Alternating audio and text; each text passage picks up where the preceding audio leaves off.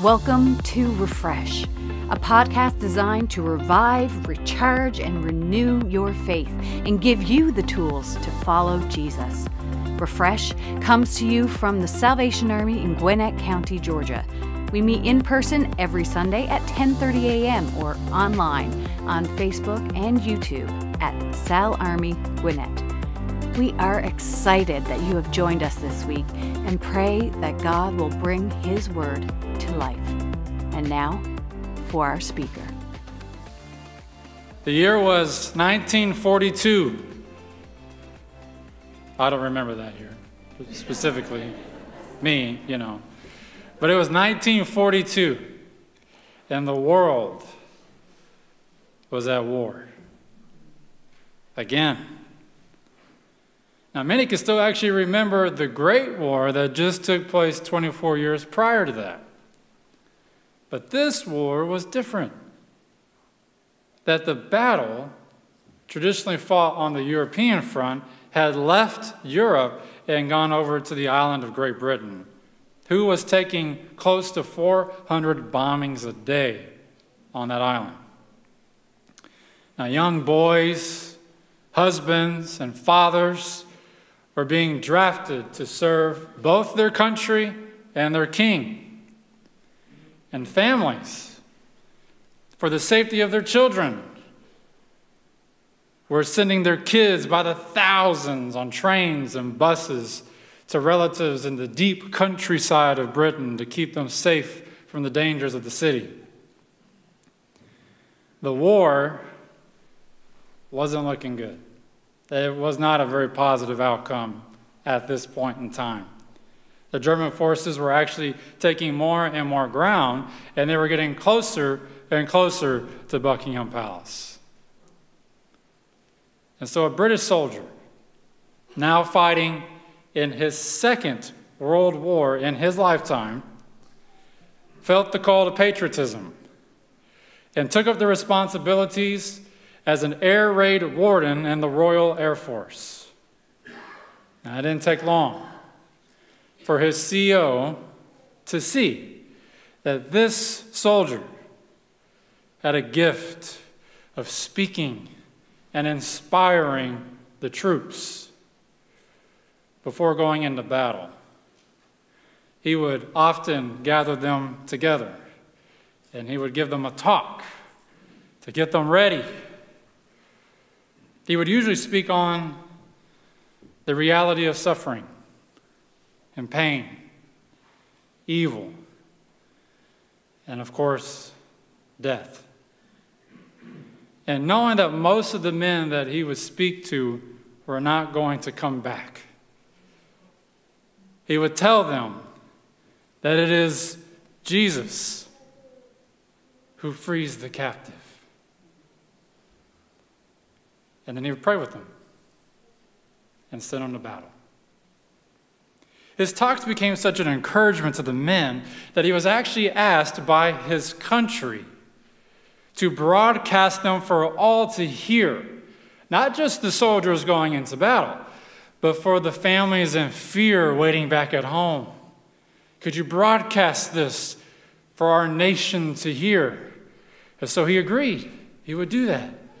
And for the next 2 years, this soldier named C.S. Lewis took to the airwaves and told an entire country about the love of Christ, even when the world is at war, especially when the world is at war. Now, after the war had completed, these broadcasts were collected, pieced together, so that future generations can rehear the words of Lewis. And they published them under the name Mere Christianity. Perhaps this is what Jesus meant when he said, "Therefore, go and make disciples of all nations, baptizing them in the name of the Father and of the Son and of the Holy Spirit, and teaching them to obey everything I have commanded you. And surely I am with you to the very end. Father, we just pray right now as we open your word and we dive in and see what it is that you're speaking to us, God. I pray in this moment that it be your word spoken, your truth revealed, that God, it would be your understanding that we take away. God, nothing clever or anything that I've written on paper, but God, I just want your word, your scripture to jump off and come to life. So that way we know that without a doubt that the Spirit is leading us. Father, I pray right now that if there's anything I say, anything I do or lean toward that is not true, it is not scripture, then stop me now, Lord, and let your word be spoken. So, Father, I pray this in Jesus' name. Amen. Now, if you're just joining us for this series, we started last week. We kind of really went through last week Jesus giving the Great Commission to his disciples. That we dived into that scene at the end of Matthew specifically of him giving the commission. And we dived into the question, he is risen, now what? What do we do with that information? And after last week, we concluded, we go. That's what we do. We go.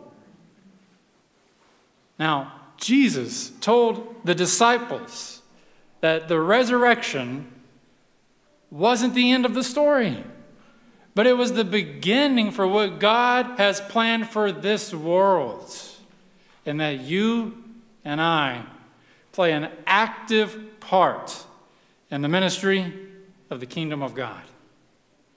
It just wasn't Jesus saying, follow me, I will take care of everything. But instead it's you are a part of the mission and the ministry of the kingdom of God. You are it. And so now that brings us to the book of Acts. Today, one of my favorite books in the Bible, honestly.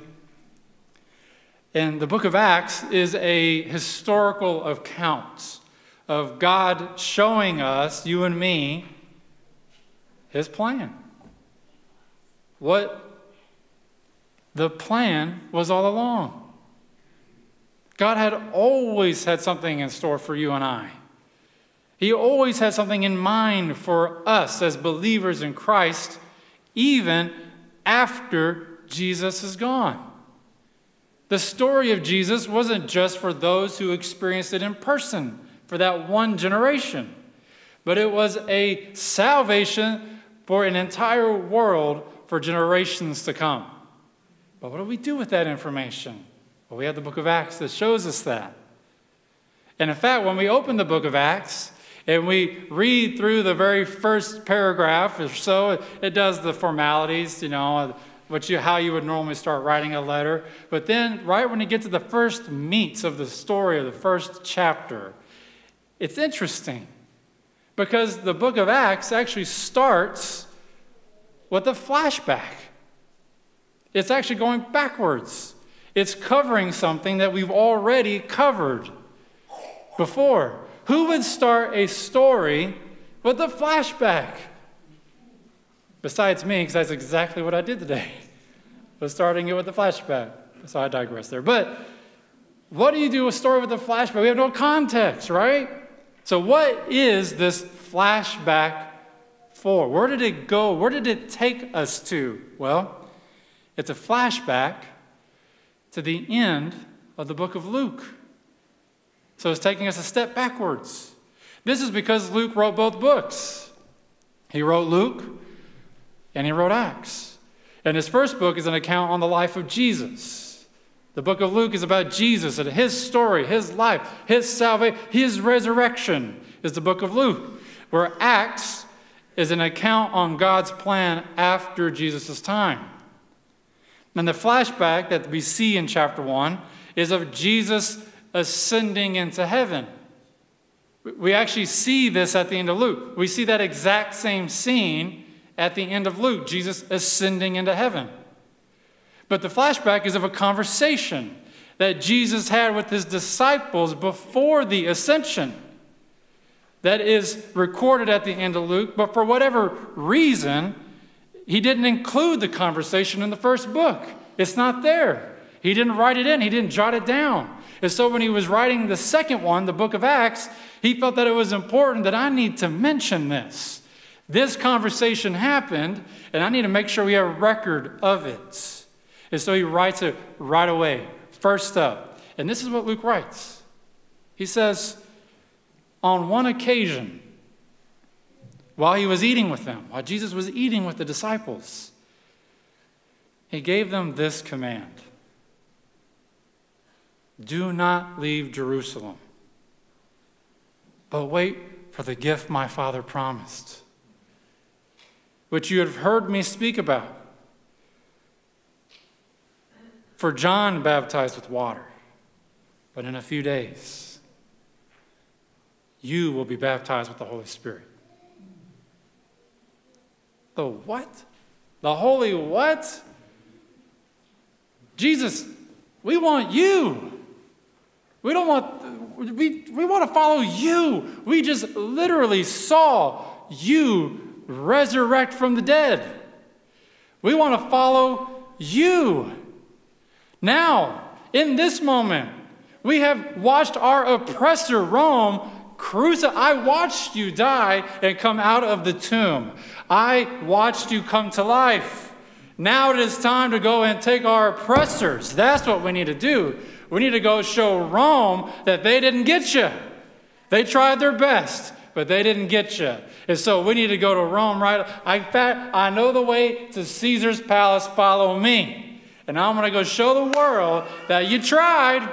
You tried, but he's right here, guys. In fact, Jesus, don't you have something you want to say? Go ahead, tell him. Don't be shy. He's shy, but go ahead and tell him. Listen, he is here to take back the kingdom of Israel. Go tell him, Jesus, tell him. And then, in fact, in the scripture, the disciples say to Jesus in this moment, when are you going to reclaim the kingdom of Israel? And Jesus responds, not with the same zeal that maybe the disciples had, but he says, it is not for you to know the time or the date that the Father has set by his own authority. But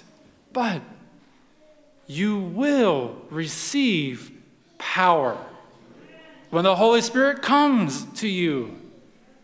And you will be my witnesses to Jerusalem and to all Judea and Samaria and to the ends of the earth.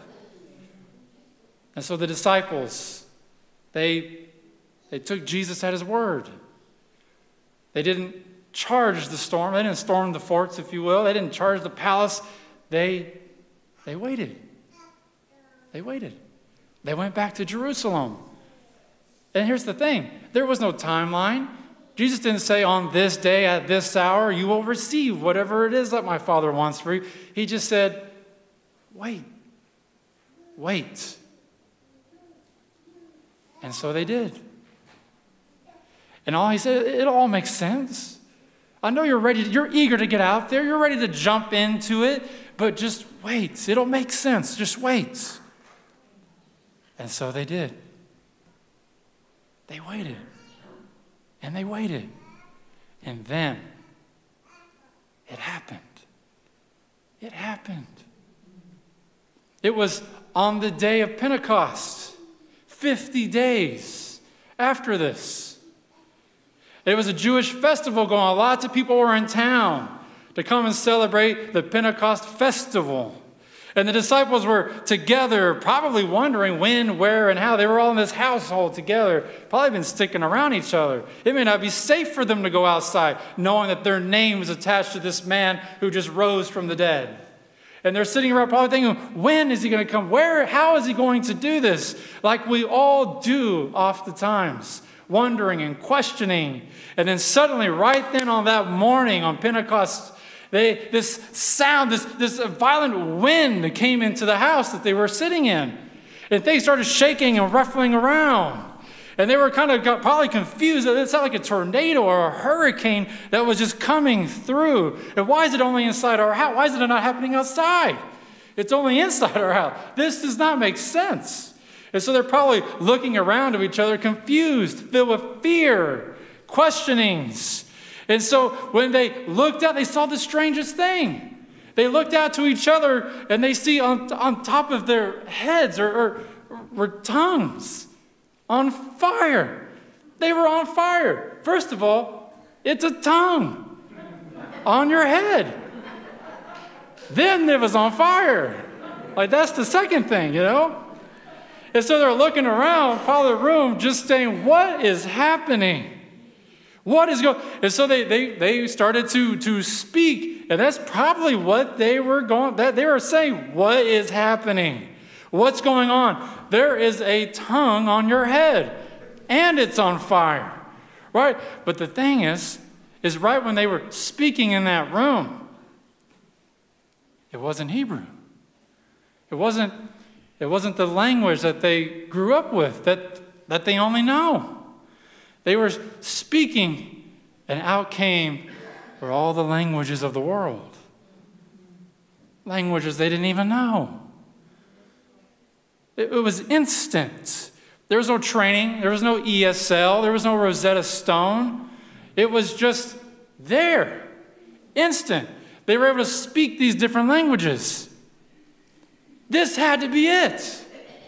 This was it. This had to be what Jesus was talking about.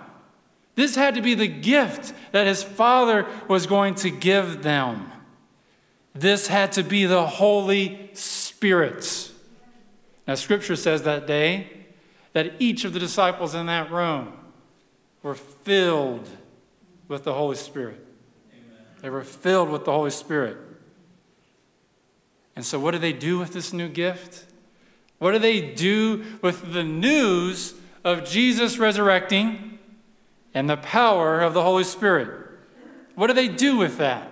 Well, the Scripture says that they went right outside their house that morning, right outside where they were staying. They didn't go to the next town over. They didn't go to a place where they felt like they were going to be saved or the message would be widely received. They went right outside their house that morning, and then they began telling the world in their language about the man from Galilee. Amen. Right then, in that moment, God breathed on the disciples that day. His breath fell onto them. He filled them with the Spirit. He filled them with life. This is what God does. This is what God does. He fills people. He doesn't take away. He doesn't strip you down or beat you down. He doesn't fill you with evil desires and hatred towards your brother. He fills you with life. This is what he does. He fills you with the Spirit. He gives you the character of the Spirit. This is what he fills you with. He brings life into things that are dead. This is God. He's been doing it since the very beginning. He did this in Genesis when he created man in his image. And he pushed it all together that when he saw us, he said, that's good. But it needs one more thing. Life. And he breathed life into us in Genesis. And now we are in his image. He did this again with Ezekiel and his vision when he showed him an army of dry bones standing before him. And all Ezekiel could see were these bones that were just laying in the ground, just dry. But then God started to bring the bones together. And in the bones there were tendons started to form, and flesh went around the bones, and skin started to form up. But then Ezekiel sees before him this army of soldiers. But there was one thing that God still had to do. As he was looking, God told Ezekiel, he says, now Ezekiel, pray that my breath goes into them. And he prophesies and says, army, receive the breath of God. And God blows on them, and the army came to life. They came to life. And before Ezekiel, a vast army was assembled there just by the breath of God. By the breath of God. It happened that day on the disciples in Jerusalem on Pentecost, when his breath fell on them. it fell on William Booth to start the army of salvation. It fell on us when the world shut down for a pandemic. When we were wondering and scrambling, what were we ever going to do? Where are the resources going to come from? How can I overcome this fear that I have? It is because the breath of God says, it is in my strength. It's in my strength. This is it. Friends, He is not finished. He is not finished. That each of us who call upon the name of Jesus Christ have the same gift that was given to the disciples on that day. We have the same gift. It is in us. We, the church of Jesus Christ, are not powerless. It may be looked, the world looks in, and they may see a bunch of crazy people. That's because we've seen what the world offers. We've seen it. And it cannot offer what Christ can give. It can't. People lining up, wanting to, where's my next meal? And we can do that. We can give you your next meal. But there is something more. There's something more to be given, that you'll never be hungry again.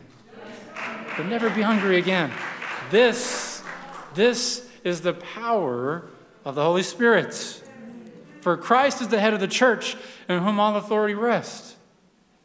It is the Holy Spirit that guides our actions, gives us strength and reassurance and resources, does the supernatural. This is the Holy Spirit. It is the Holy Spirit that regenerates and sanctifies our soul.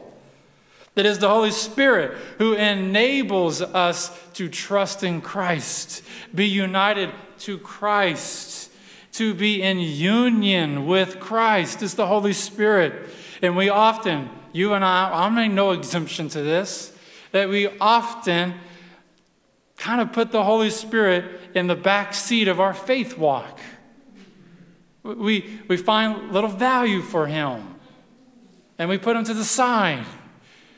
We tend to march on in our own strength. Oftentimes we do, friends. I'm no exemption to this. That we march in our own strength. And that it's through our strength that we carry our own weight. Now, I'm not questioning if you love Jesus or if you've even been cleansed by His blood. I'm not questioning that. Because we can love Jesus and still go in our own strength. We can do both. And it's even tempting in an army to march forward, doing good work, in hopes that the Holy Spirit catches up with what we're doing. Because we're doers. That's what we are. We're doers. If you don't believe me, ask the random person outside what they think of the Salvation Army. It's not this. What is it? Our doings. Our what's in our house. That's what they know of us. We're doers. In fact, I was in a conversation with an executive pastor of mine at one time, and we were talking about our denominations and our faith and our church and everything else. And he told me that the way he sees the Salvation Army, his view of the Salvation Army is that we are the worker ants of the kingdom of God. This is what you are. That we see a need and we want to respond to it right away in that moment. We can solve this problem. It's in our DNA from the very beginning when William Booth said, do something.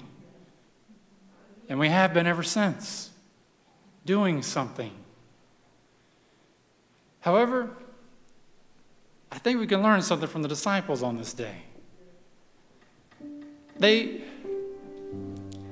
wanted to go and get to work right away. They wanted to see Jesus walk out of the tomb and just say, let's go charge Rome right now. Why are we waiting? Why is your first command out of the grave to wait? To say, hold up, pause. That's not in our DNA. That's not what we're built to do. We're built to march. We're built to go.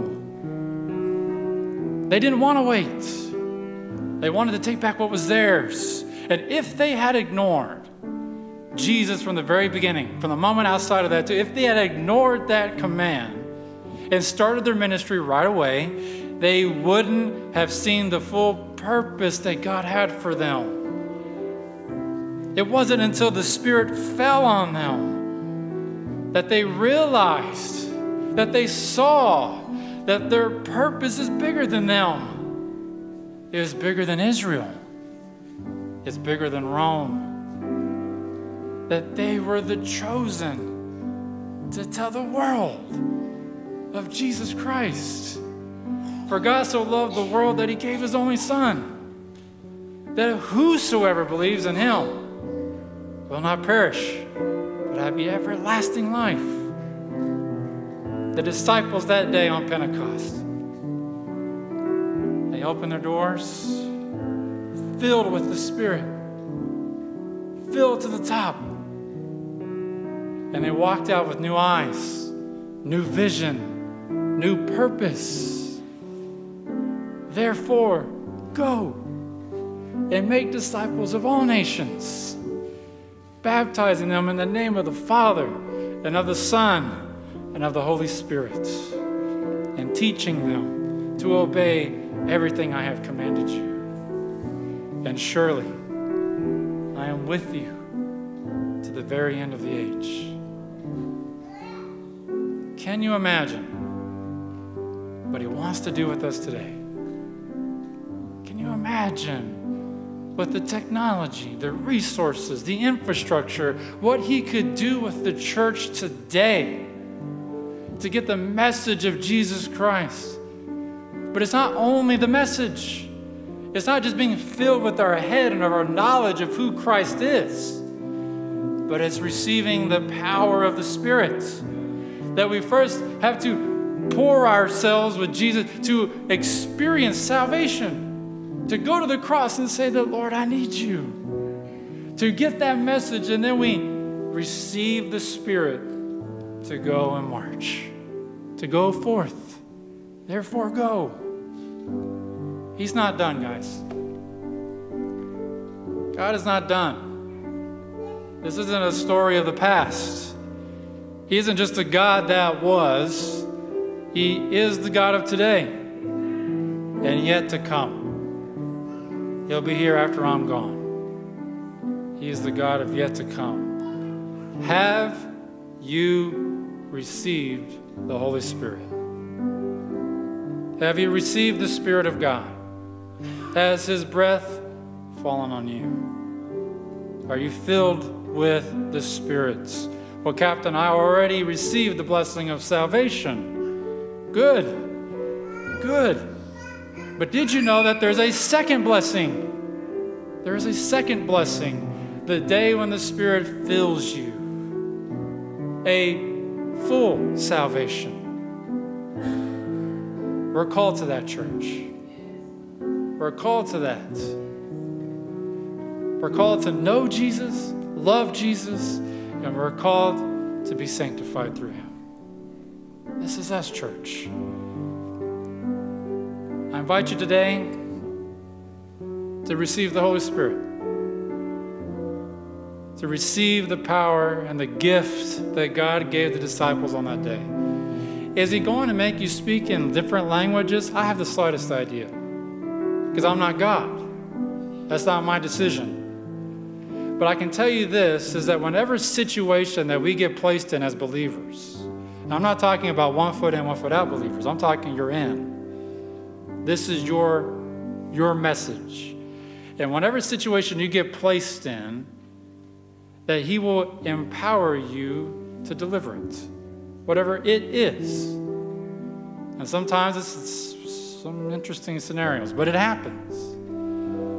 This is the Spirit. And the most important thing, if I can just tell you on the human side, of a guy that's up here every Sunday delivering a message where it's easy to get filled with your head with pride about what you're writing and how you're delivering and all. Listen, let me tell you that it does not matter The army doesn't need the credit. The individual doesn't need it only matters that Jesus is preached. That's all that matters. This doesn't. When we go out, we don't have to go out and say, well, I come to you with the salvation. Just say, I come with you for Christ. It's in His name I come. Because if we, an army, continue to keep to that, He'll bless us. He'll give us, He'll open door. God will do what God does. He'll do that. He'll do that. What He needs is people who are committed to Him. Just to say, go, send me. I'll go. That's what He needs. Have you received the Spirit today?